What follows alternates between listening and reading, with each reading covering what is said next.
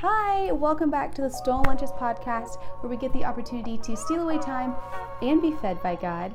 So on today's Instagram post, we want to pray for you. So make sure that you send us a DM, put it in the comments of what we can pray for you for so we can send you a personal prayer request. We're really excited to start this. So let's go ahead and get into today's devotional.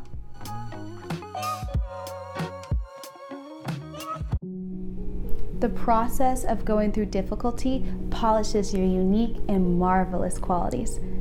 Process can make you wiser. Process unlocks us and requires us to teach at a new level. Process changes you and helps you order your priorities. Process reveals a supernatural reality.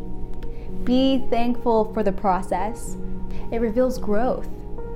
Ask God for clarity and perspective for what He desires for you to learn during this time. And don't forget to praise God before, during, and after the process. Today's scripture comes from 1 Peter 4, verses 12 through 13.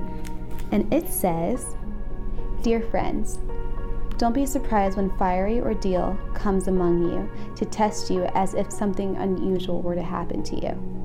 Instead, rejoice as you share in the sufferings of Christ, so that you may also rejoice with great joy when His glory is revealed." Now that you guys have heard the word, let's go out and be doers today. Love you guys.